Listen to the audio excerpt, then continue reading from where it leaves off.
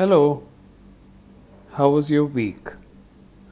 Did you spend time reading, binge watching, or simply looking up at the ceiling? Welcome to another episode from Ideascape. This time, we're going to talk about two people who write but completely different things. What do copywriters and software developers have in common? The developer's work is always hidden. The copywriters is mostly ignored. Developers write thousands of lines every month. Copywriters don't come anywhere close. When a developer screws up, users curse. When a copywriter screws up, the cat yawns. When developers hammer away on the keyboard, they're working. When copywriters look lost, they're working. Developers work on JavaScript, Ruby on Rails, Python, and Perl. Copywriters work on bootleg Word. Developers dream of changing the world. Copywriters want the world to change brands. Developers write instructions for things to work. Copywriters will never know what worked and what didn't. Developers go to hackathons. Copywriters prefer mind-altering experiences. So why does the world need copywriters? Try selling a product in 30 seconds. Developers can create products, but they need copywriters to explain it to the world. Developers think someone in marketing does the job. True, but getting customers interested is the copywriter's problem.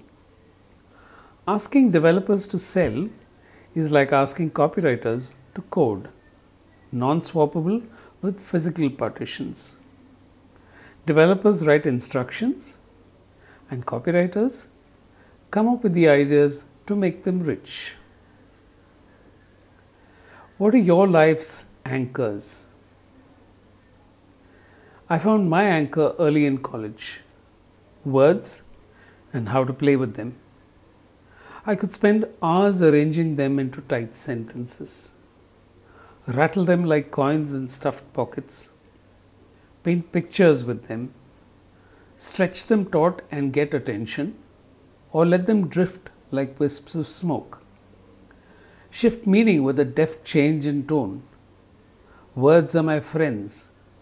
They hang around and tell me things I didn't know. It was years before I realized I could make a living from them. Discovering that what I loved doing every single day had value. Brands would pay to be interpreted. It's all I've done.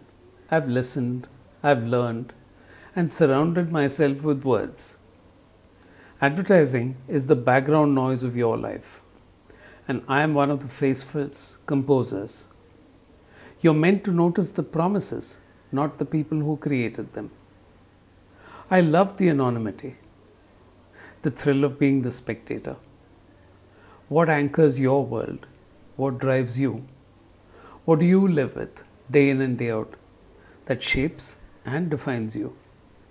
I'm glad words chose me. Am I a writer? Possibly.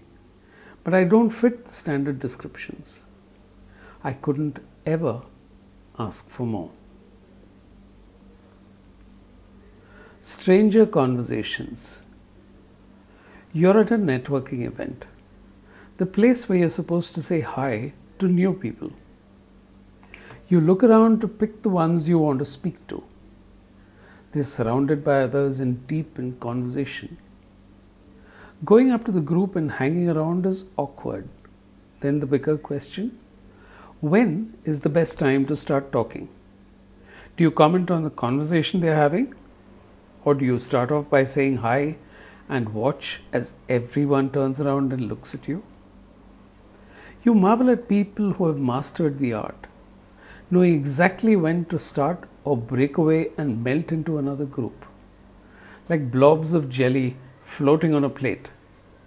effortless. If you're one of those people, you wouldn't be reading this at all.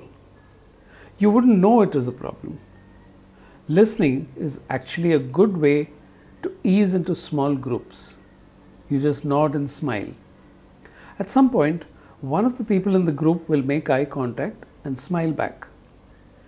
That's your cue. You don't need to say anything earth-shattering or impressive. Just, how was your work from home experience? Everyone will have a story.